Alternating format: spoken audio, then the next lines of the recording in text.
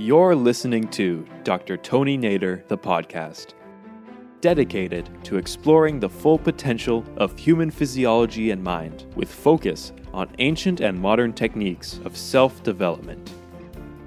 Spend some time with Dr. Nader, who is leading the way in the science of consciousness, and begin your journey to better understanding the relationship of mind and body, consciousness, and physiology right now. In this episode, Dr. Nader discusses with David Lynch what the great sages mean when they say, "Know thyself." Do they mean our identity, memories, nationality, thoughts, feelings? That is our changing small self, says Dr. Nader, uncovering what our true unchanging self is. There's a line, know thyself. And it's my understanding that there's the small self and then there's the big self. And maybe we always were and are now and will be the big self, but we don't know it. For some reason, we've gone out into matter and, the field of relativity and gotten lost. And it would be nice to hear you talk about the small self and the big self and what each one of them really is and our search for the big self.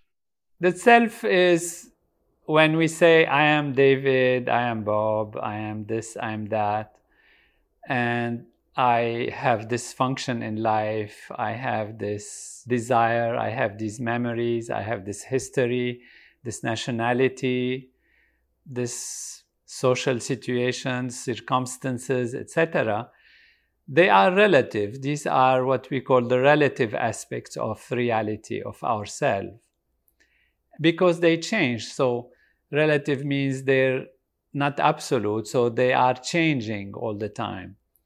And even though there is a sense of unity that keeps us going from when we were young, we had a notion of who we are, what we are. We still, when we change through the time, the years, the professions that we do, the relations that we have, the memories that we have, we change, all these things change. And even we feel that we have matured, that we see things differently. And yet there is a sense of continuity, that it's that same person that is in me, that was there, that if you compare from the outside, maybe you could recognize, but as the years go by, many things change. And all of this is also ourself, is part of who we are. It's the impressions, the memories, the relations, the thoughts, the experiences, the hopes. All of this is also part of us. So we don't reject that. We are that also. But there is something more profound in the reality, ultimately, of who we are. And that is a universal, absolute reality that is non-changing. And that is the inner self that all the wise people have guided us to find. Like, know thyself, find the kingdom of heaven within you. And all of these values in Buddhism, Confucianism, the Tao, and all of this, all saying that the search for the highest value, the search for truth, the search for the ultimate reality is within ourselves. Within ourselves means something that is not of a surface value, that is not of a changing quality, but something that is infinitely present, always there and unchanging, that is the supreme value of life. And that self is not just something that we can imagine or think about theoretically and speak about scientifically, because if you go to science, you ask yourself, what is anything? Not just myself. What is anything? What is the tree? What is the flower? What is the planet? what is the galaxy, what is the table, what is my cat and my dog, and everything, anything you think about, even from a physical perspective. The scientists, the physicists in particular, recently have been seeking to know where all this comes from. What is this? What are we? What are the objects? What is matter? What is the reality even of the universe? And as they dive deeper into the reality, they find there are molecules and the atoms are made out of elementary particles, and the particles are excitations of energy fields, and the energy fields are themselves appearing as different, but as they go deeper into the reality of nature, they get to be more and more unified. And today we have theories of unified field, which is one field of reality, one field of existence, of pure being, that is in fact a mathematical concept of reality that is in a way non-material, yet it is the source of all that is expressed, the soul of that is outer in expression, and that becomes apparent and manifest through different fields of energy, such as gravity, electricity, etc. And then the combination of the excitations and fluctuations in those fields create what is the elementary particles that combine to create the atoms, that combine to create the molecules, that combine to create the physical universe and its objects in it. So ultimately, even from a scientific perspective, if we ask, what are things? What we are also, even from a material level, we are the unified field. We are that one unbounded field of reality that manifests into all these different aspects. Now, in the ancient tradition of knowledge that we have in every tradition, every great tradition of the world, pointing to that reality which is hidden within. And in the Veda, it is described as a field of pure awareness, a field of pure consciousness. So ultimately, what we are is we are consciousness. We are consciousness in relative ways because consciousness can change. We are waking, sleeping, dreaming. And even when we are waking, we experience objects. When we experience the objects, they kind of overshadow our own inner reality, and as if we become the object. What you see, you become. You see a flower, and what's in your consciousness? It's a flower. So where is the self? That time you don't think of the self. You have to remember, I am John, or I am Linda, or I am Coral, and I am seeing the flower. Then you have to remember, it's me seeing the flower. But when you are seeing the flower, you're gone, and it's the flower that is there in your awareness.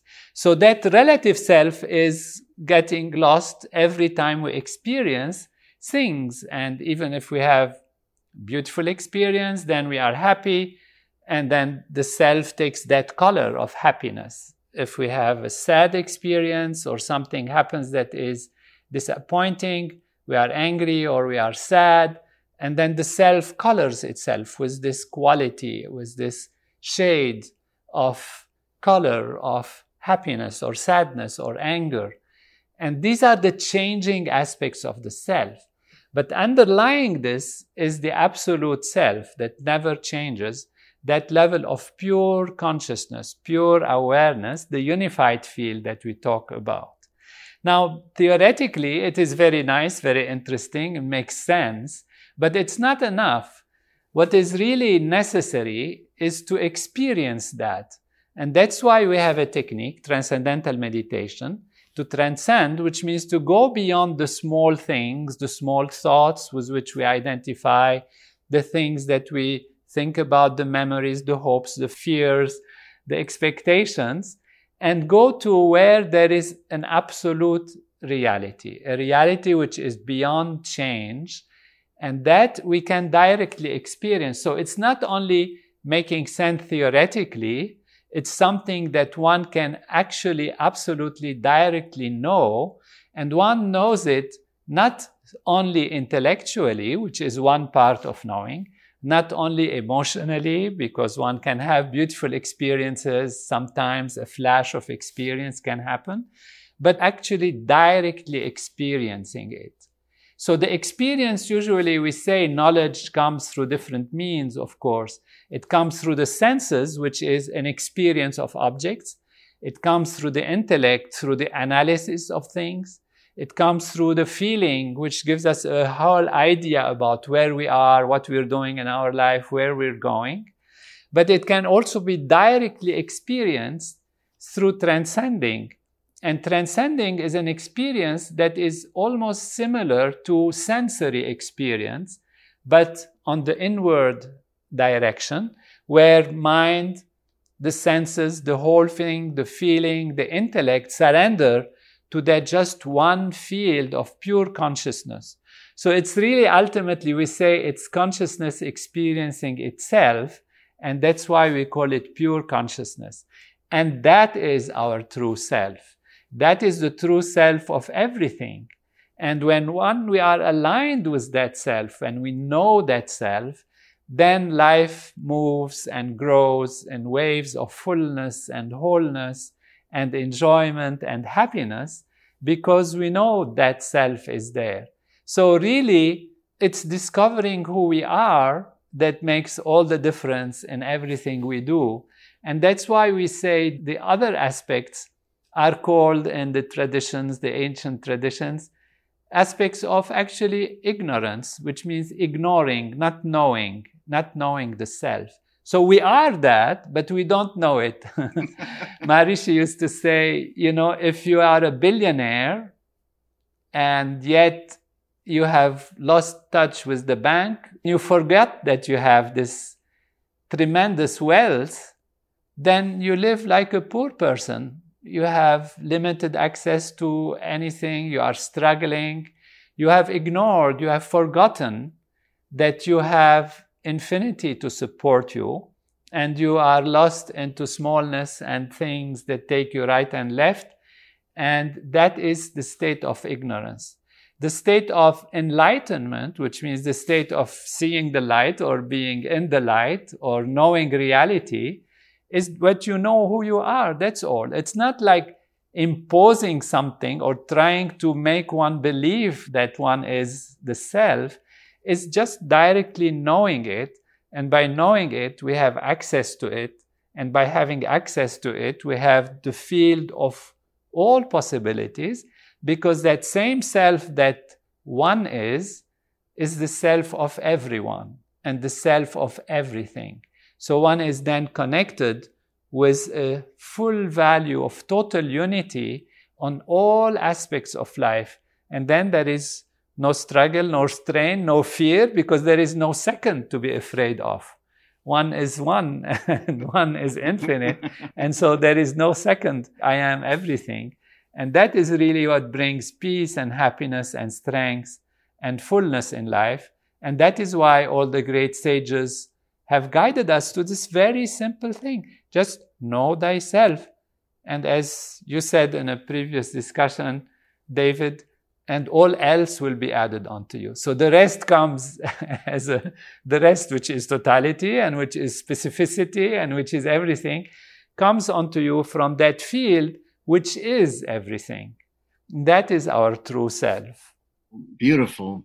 You're listening to a very special person, ladies and gentlemen, and it's, like I say, my honor and privilege to talk to you, Dr. Nader, and you're just doing great things for the world, and I really thank you. Thanks to you, David. It's my honor and privilege. It's such a joy to be with you and to be together thinking of the highest for everyone. Thank you for tuning into Dr. Tony Nader, the podcast. And if you're interested in learning more from Dr. Nader, please follow him on Facebook, Twitter, Instagram, and YouTube.